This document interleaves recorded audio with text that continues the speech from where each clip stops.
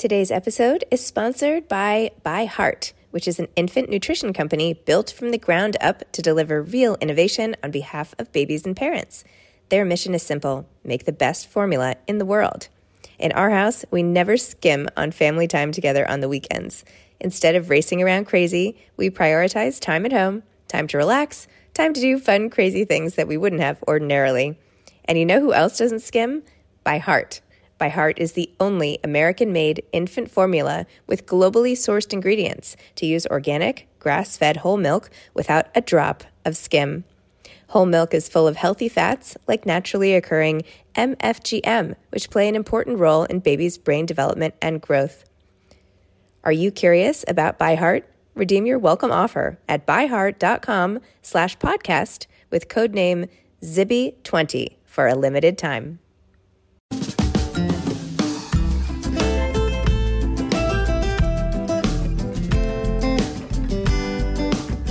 Hi, I'm Zibby Owens, and you're listening to the award-winning podcast, Moms Don't Have Time to Read Books. Please sign up for my newsletter at zibbyowens.com for weekly updates about my podcasts, events, and more. Also, follow me on Instagram at zibbyowens and also at Moms Don't Have Time to Read Books. And finally, join my virtual book club called Zibby's Virtual Book Club, which meets every other Tuesday at 2 p.m. Eastern Time until 3 p.m. and features half an hour of book club discussion followed by 30 minutes of Q&A with the author whose book we've just discussed. You can sign up on my website, zibbyowens.com, under the Virtual Book Club section, or even on Instagram under the link in my bio. I hope you'll find me in all these different channels and enjoy this podcast. Hi, everybody. So today, the sponsor for my podcast is my other podcast. I am launching Moms Don't Have Time to Lose Weight. It launched Monday, October 12th. And hopefully it'll stick around for a long time. It features women talking to other women about their journeys of their bodies and getting tips and commiseration and all the things we need so that we don't feel alone in trying to make our bodies feel better tomorrow than they do today. So check out Moms Don't Have Time to Lose Weight. And it's also a community now on Instagram at Moms Don't Have Time to Lose Weight. So if you fall into that category like I do and so many of us, come join us. The door is open. And Helen Peterson is the author of Can't Even: How Millennials Became the Burnout Generation. She's a BuzzFeed culture writer, and she had a viral article on millennial burnout, which was BuzzFeed News' most read article of 2019, shared from everyone from Andrew Yang to Ariana Huffington. Anne writes about the forces that have created millennials' permanent state of exhaustion, including how the gig economy, constant access to email and Slack, and the rise of the side hustle have made working only 40 hours a week a distant fantasy. In between my recording this episode and recording this introduction, she's actually already sold another book, which I don't know when that will be coming out, but it's called Out of Office: The Big Problem and Bigger Promise of Working from Home. Oh, it looks like fall 2021, so that'll be her next book. Anyway, enjoy the episode. Hi. Hi, how are you? Good. How are you? I'm good. Thanks for coming on Moms Don't Have Time to Read Books. Of course. Oh my gosh, look at your beautiful library. Thank you. Pride and joy. Great that you can have it as your background on your Zoom call so that more people can see it. True. I know. The rest of this pandemic, I've sort of been out on Long Island and I got ordered a bookcase because I had nothing to showcase books at all. And this is like my whole built-in library. It's like, what a waste. Yeah. All this month. But anyway, well, congratulations on Can't Even. Thank you.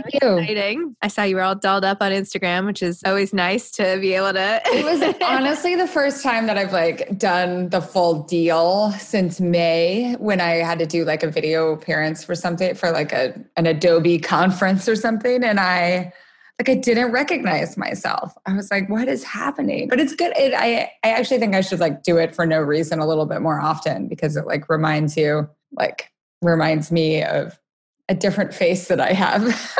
Yeah. Well, tell listeners, please, what Can't Even is about and how it was based off of an article and what made you want to write it. And I know it flowed out of you. I know you talked about it in the book. It's just blah, blah, blah, blah, blah, blah, came out of your fingers. But, tell us a little more about how it all got started. So I was really, really burnt out. This was the fall of 2018, leading up to and then after the midterm elections. And I had I think I had been burnt out for a really long time. It's just that I refused to recognize what I was feeling as being burnt out. I was like, this is just how I work. But I had like reached a point where I was like getting mad at my editors and like crying. And one of my editors was like, you're burnt out. You need to take some time. And I was like, no, like I had taken like 2 days, Monday and Tuesday before Thanksgiving. Like, of course I didn't need any more time. And the thing that I thought was wrong with me is I like couldn't figure out how to do my errands. Like just the piddly stuff at the bottom of your to-do list. I just couldn't do it. And I was like, I'll research that. I'll figure out what's going on with that. And as I researched it, I was like, oh yeah, I'm totally burnt out. Like all roads led to burnout. By the way, the things that you mentioned in the book on your to-do list that you weren't getting to, they don't even make it onto my list. Like the things you were beating yourself up about, I'm like resoling my shoes. Like what? No, like it's not even like in the realm of possibilities. So the fact that you even had it on a list, I think was a step up. Well, it was like, I mean, like I love these boots. Like I want to just wear these boots for the rest of my life, right? Like they need to get resold. Otherwise the cobbler gives you dirty looks when you bring them in, right? I don't want the scorn of the cobbler. But, all signs pointed to burnout, but still like the diagnosis of burnout as it was clinically described did not match like what I was feeling. Exactly. Because clinically, they usually describe it as like collapse, right? And I wasn't collapsing, I was still going. And so I wanted to try to figure out how to maybe expand that definition to describe a more societal instead of just clinical diagnosis. And so I try to look at my own life and where I had learned to work all the time and really internalize that ethos, and then extrapolated it a little bit more onto like the rest of my generation. But it was it was a personal essay that like was long. And I thought that it would function like a lot of personal essays, couple 10,000 people would read it. That was not the case. 7 million people read it. And so when I thought of like the idea that I could expand it into a book, it was really straightforward to expand it both in terms of historical rooting, right? To look like, okay, what happened in the economy and in changes in childbearing patterns and like all that sort of thing in the post-war period, that affected our parents and burnt out boomer parents. And then also expand it way past myself and try to decenter that like white middle class experience that I had. You talked in the book about a lot of your own, as you mentioned, personal stuff. It started as a personal essay, but then you've sprinkled in just a lot of experiences of your own, like your parents' divorce. Yeah. So tell me about how that sort of impacted, how that exemplified this sort of burnout, how the culture led to, how systemic things in the environment and culture led to burnout culture. Yeah, I read this really interesting book by Catherine Newman. It was published in I think the early 90s. And it was about like all of these different ways that boomer families often tried to compensate for ways that they were falling out of the middle class. So many boomer families, they had grown up in homes that had become middle class for the first time, right, in the post-war period.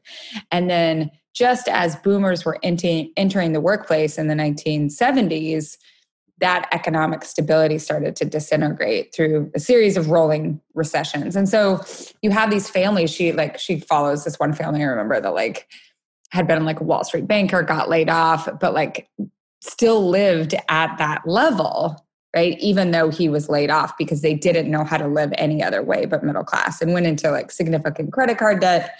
And I think that story will be familiar to anyone who's had financial insecurity, but like cannot fathom not living the way that they're living. And I don't mean like lavishly necessarily, but just having like the accoutrements of middle-class lifestyle. So a house, right, that you own instead of rent. I mean, depending if you're living in a city, this is different, but a house, like cars, right? Like new clothes and gadgets and stuff for your kids, computers.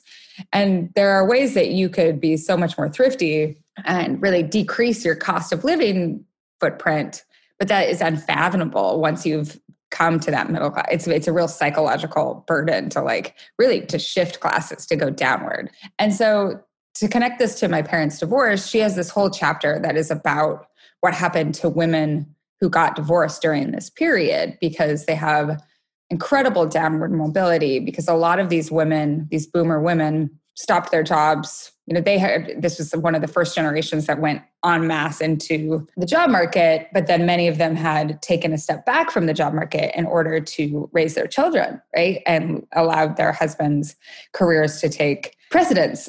And so when they get divorced, whether the kids are in elementary school or in junior high, the income, the wife doesn't necessarily have a career and can't necessarily like restart her career where she left it or didn't have one in the first place. The husband still has a career and can just continue going on, right? And they're living in two different houses, but they have to pay rent for two different spaces.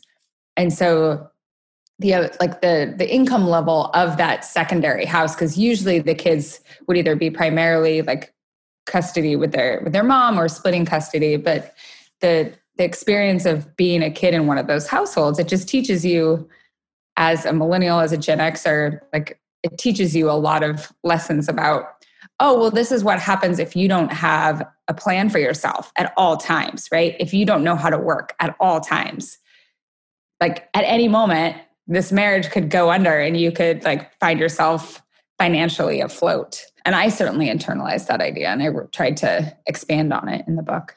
So do you feel like, I know at the end you say you don't want to give an overwhelming list of tips, right? And that those are kind of useless also. Yeah. But I feel like you do such a good job of outlining the hurdles, right?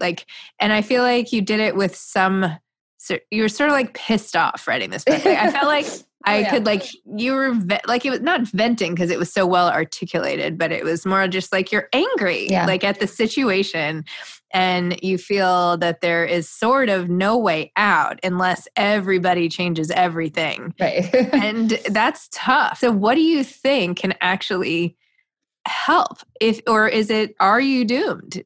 No, I don't think we're doomed. And I don't think that every last thing about our lives have to change. Like we don't have to leave our homes, right? I just think that there are palliative things that we can do in our own lives to decrease our own personal burnout. Like you can try to institute better borders between the workspace and the rest of your life. You can have better digital hygiene in terms of I delete Twitter off my phone on the weekend or whatever. But all of those things are Band-Aids ultimately if you're fighting against this larger system that is broken, right? Because it is always going to be the stronger force. The burnout inherent to that system is going to swallow you no matter what armor you put on to resist it. So I think that there are those smaller things that we can each individually do, but as a society, I hope that anger and that frustration is contagious, because I think that as millennials, we have been taught to, despite our reputation, to kind of put our head down and be like, okay, well, I guess I just need to work all the time. This is just my life. And instead we can look at our lives and say, it doesn't have to be this way. How can we together say that loudly and then also decide that we want change, not just incremental change, but societal change?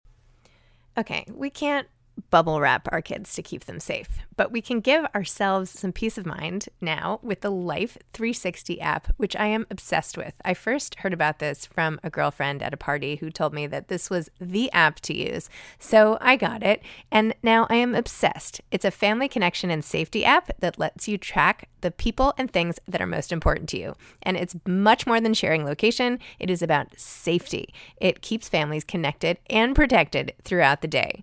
Plus, it helps you find your things. So I have tiles, one of which I put on my phone, which I lose 100 times a day, and I can find it through the app whenever I lose it. Also, it lets me put in locations of interest. So I get alerts when my kids reach school after taking the bus, or when my husband gets to LA, or whoever you want to track. You can do it with Life 360 and feel very protected and safe. And it makes life better. It makes peace of mind better. Life 360 has my family's back when they're on the road, and I can track their stuff too if I need to. Plus, of course, it's a lifeline during emergencies, because you can have crash detection to know if one of the kids is in an accident. And with two almost driver's license kids, that is super important to me too. So put away the bubble wrap and protect your loved ones with Life 360. Visit life360.com or download the app today and use code BOOKS, BOOKS, all caps, to get 1 month of the gold package for free, plus 15% off all tiles. That's life360.com, code BOOKS. So what's something in your dream scenario here, not to like put you on the spot, that if society were to change, and I know you reference everything from like pensions, Social Security, and like parental burnout, like I know there's a lot of stuff.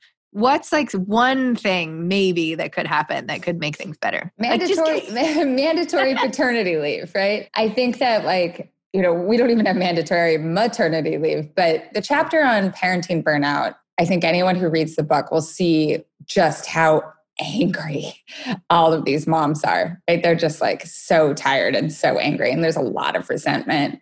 And a lot of it has to do with the fact that like you're doing all of these things that society has told you to do to be a good mom. And then you also just feel like in your home, in your heterosexual home, that it is really difficult to find anything close to a equitable labor split, even with the most progressive of husbands or the most feminist of husbands. And so I think that one thing that has been shown in other countries and to some extent in the US to actually sustain equitable splits of labor in the long term is if a father stays home for an extended period of time by himself with kids. Because what that does is it teaches fathers everything that has to be done in order to like take care of children and run a household. So, that is something on a societal level that we could do to pretty radically reorganize the way that labor is split in the home, that it could have ramifications like across society. And then also government subsidized and funded affordable childcare would be a huge thing. Like every parent I know is stressed out about finding reliable care. This is even pre-COVID, right? Reliable, affordable care. Really, really hard. And, other countries have shown it's doable and it takes a huge burden off of parents. I'm still like trying to digest the idea of mandatory paternity leave because, this will sound very anti-feminist of me, but as a mom of 4, like I actually wanted to be with my kids. Oh yeah. Like I wouldn't want to I don't know that I could have been like, all right, honey, I'm taking off. 2 weeks postpartum. I don't know what I'm going to do. Oh, yeah. No, it's not like 2 weeks postpartum. Mostly it would be like a lot of places that do this. It's like maybe for like from year 1 to year 2 or year 1 to 18 months. Like, at some point or 18 months to 2, like it doesn't have to be like in those early times. It's more just like, it teaches and you also like, it's not like the mom necessarily would have to go back to work if they don't work in a traditional setting or something like that, but they can do anything that they want as long as the male is primarily responsible for, keeping the child alive. Yeah. And not like call it babysitting. Yeah, right? Exactly. Yeah. You're not babysitting your own kid. Right. I think even in your introduction, it was interesting because you were saying like, you don't even expect jobs to last, right? Yeah. You don't even have the expectations that were for so many of us assumptions, right? Now you don't even have them. I feel like I don't know how you would maintain any sort of like positive outlook and inner equilibrium if you felt that there was no true hope. And I know there are things societally we can do, but aside from you getting up and running for president, which you maybe no. I feel like there's still potential for joy and happiness in the context of societal like frustration, right? And I think that, right? I mean, you have to like, I don't know. I feel like I'm trying to make you feel better because I felt like you were so upset in the books. And now I feel like I'm like answering your upsetness. Well, I think that the problem with burnout is it swallows joy, right? It swallows all of those moments that like for me, I knew how to find like kind of serendipitous moments of happiness, like in the corners of my life and that sort of thing. And I think that like both my exhaustion and then like the way that we come to rely on our phones and like Instagram as crutches during those moments, like it takes your best intentions, right? And cannibalizes them. And that is the frustration. Like, I was very careful to always ask all the parents that I interviewed for the book. I was like, tell me all these things that you're frustrated about, but also tell me the thing that makes you so happy about parenting. And I think a lot of them were like, there are all these things that I love about being a parent and I love about my kids. But because of all of these other stresses, all of these other instabilities, it makes it so hard to focus on those things, right? Yeah. So what I think a burnout cure does, right, is it offers relief from those sources of precarity that rob you of your ability to like feel just genuine, simple joy. So speaking of genuine, simple joy, you must have had some of that when you saw that you had 7 million views of your article. I mean, it was very gradual, right? Like it was like accumulated over the course of several months. But yeah, it's a weird thing to go viral on that level. Like one thing about burnout and about, I think what a lot of millennials are experiencing is that there's not a lot of space to like feel even those ups and downs, right? Like the way I try to describe burnout is that everything, highs and lows, like vacations, non-vacations, like everything flattens. And there's a lot that bears similarity to some symptoms of depression, but like also like if you're just trying to get through every day, it's hard to feel catharsis. Like I think back wistfully all the time about my time in college when you would like study so hard for a final and then take the final and then you'd be like, and I'm done. Right? Mm-hmm. Like just that incredible release. And you'd always get sick. I would always get sick. I would always get sick. Because your body is like letting down its defenses. And then I would go home. And like, this is, a very like rarefied, privileged experience to like be able to go home and I didn't have to work over break. I would just like sleep so much and recover. And then it would be just enough, like a long enough of a break, a total break, that I would come back to school and be just so excited to be back, right? You really have that moment of incredibly hard work, achievement and catharsis, recovery and return. And how many of us have anything approximating that in our lives, right? Well, I will tell you, I got divorced, I don't know, 6 years ago now or something like that. And I split custody. I have more of it. But anyway, I have every other long weekend, I don't have my kids. Yeah. And so in my head, I know that I have a point now where I actually can relax and get sick and do all that stuff, which I didn't have for years and years. And my oldest kids are 13. And no, I guess I wasn't divorced 6 years ago. Anyway, it doesn't matter. Point is, that was introduced into my life after many, many years of stay-at-home parenting. And I was like, oh my gosh, I finally have this little break from the rainstorm for just a few days so I can catch my breath. And I found that I came back as like a far stronger mom. Right. And now, if we're going to like put our little wish lists out there for how to like help society, I feel like I don't think mandatory divorce is the answer. I know. Well, and that's the problem, right? Is like, if the only way for you to get those moments is a divorce, right? Like that shows that something is wrong. That's true. But, more evolved couples perhaps could have had, some sort of, I don't know. I think you're right. That there's, I'll just get away from my own situation. No. I don't know. Having the breaks now has been absolutely life-saving to me. Yeah. And I don't think I could even have this whole like creative pursuit in my life and just all this stuff without the sleep and the regeneration. So totally. Anyway. Not to like brag, like, ooh, you are not, and you're not alone. And I think like in order to have that regeneration, and also like other parents have told me that like they want to be better and more patient parents, right? But if you're so tired, you're just kind of at this baseline of annoyance and you don't like this sort of parent that you become. And that's hard, right? I find that sometimes in my relationship, I'm like, I'm not being the partner that I want to be right now. So how do I try to fix that? Usually it's take a nap. I remember in college when I would get so worn out and so tired from studying all this stuff. And I'd be like, should I take a nap or should I go to the gym? Should I take a nap or should I go to the gym? Yes. And I was like, I don't know. I only have 35 minutes. Well, now I have 34 minutes. Yes. Well, now I only have 32 minutes. Well, let me try to take a nap. Oh no. Well, now I can't sleep. Nope. Well, and that's the thing.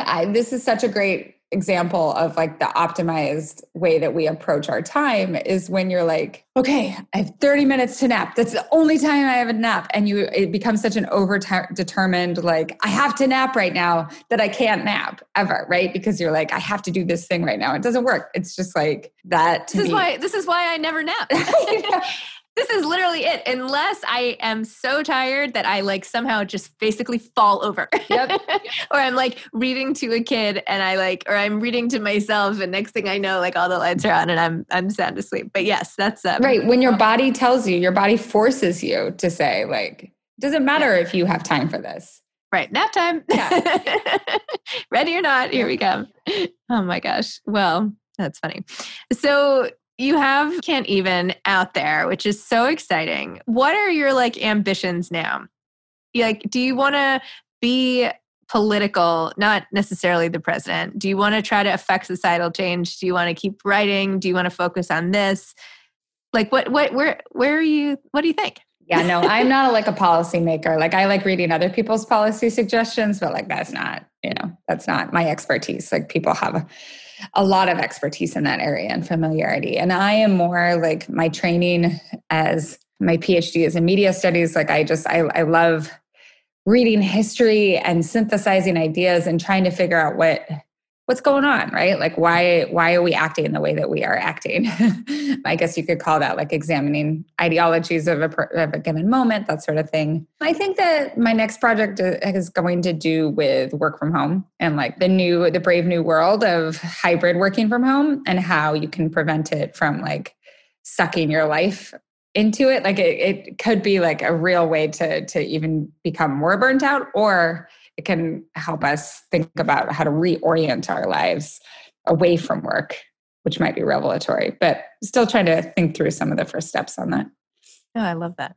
I actually have found with so much more stuff going on at home that all of the stress of logistics and running around has like taken a big burden off. Yep. Like I have all this extra time and energy now that I'm not like racing from place to place and figuring out how to get all my kids there. Now it's like, okay.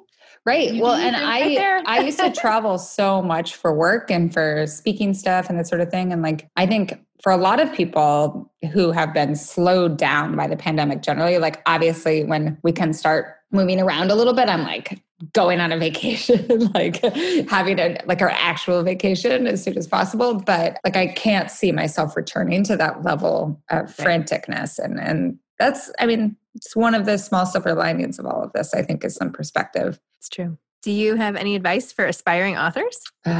This is what people always say, but I really think like sometimes you get really precious about writing and are like, okay, I have to be like in the right place and it has to be like the right kind of writing and it needs to be good as it comes out. And I am a big proponent of just barfing on the page and then coming back and editing. So write a lot. Awesome. Well, thank you. Thanks for coming on Moms Don't Have Time to Read Books and for our little therapy session over anger and anxiety and divorce and all that. And congratulations again on your book coming out. Thank you so much. This is great. Okay. Bye. Bye. I hope you enjoyed today's episode. I know I enjoyed recording it. Don't forget to check out my new podcast, Moms Don't Have Time to Lose Weight. Pretty soon, moms won't have time to listen to podcasts. And check out the Instagram community that goes along with it. And if you would like to join, please request to join. It's for anyone who wants to feel better in their body tomorrow than they do today. And it's a supportive group of like-minded souls who just need the community to achieve their goals. Moms don't have time to lose weight. Thanks for listening to this episode of Moms Don't Have Time to Read Books. Don't forget to follow me on Instagram at Zibby Owens and at Moms Don't Have Time to Read Books. Also sign up for my newsletter at zibbyowens.com and sign up for my virtual book club and meet lots of authors on Zoom every other week. Thanks so much to Steve and Ryan at Texture Sound for the sound editing. And thank you to Morning Moon Productions for providing this fantastic intro and outro music.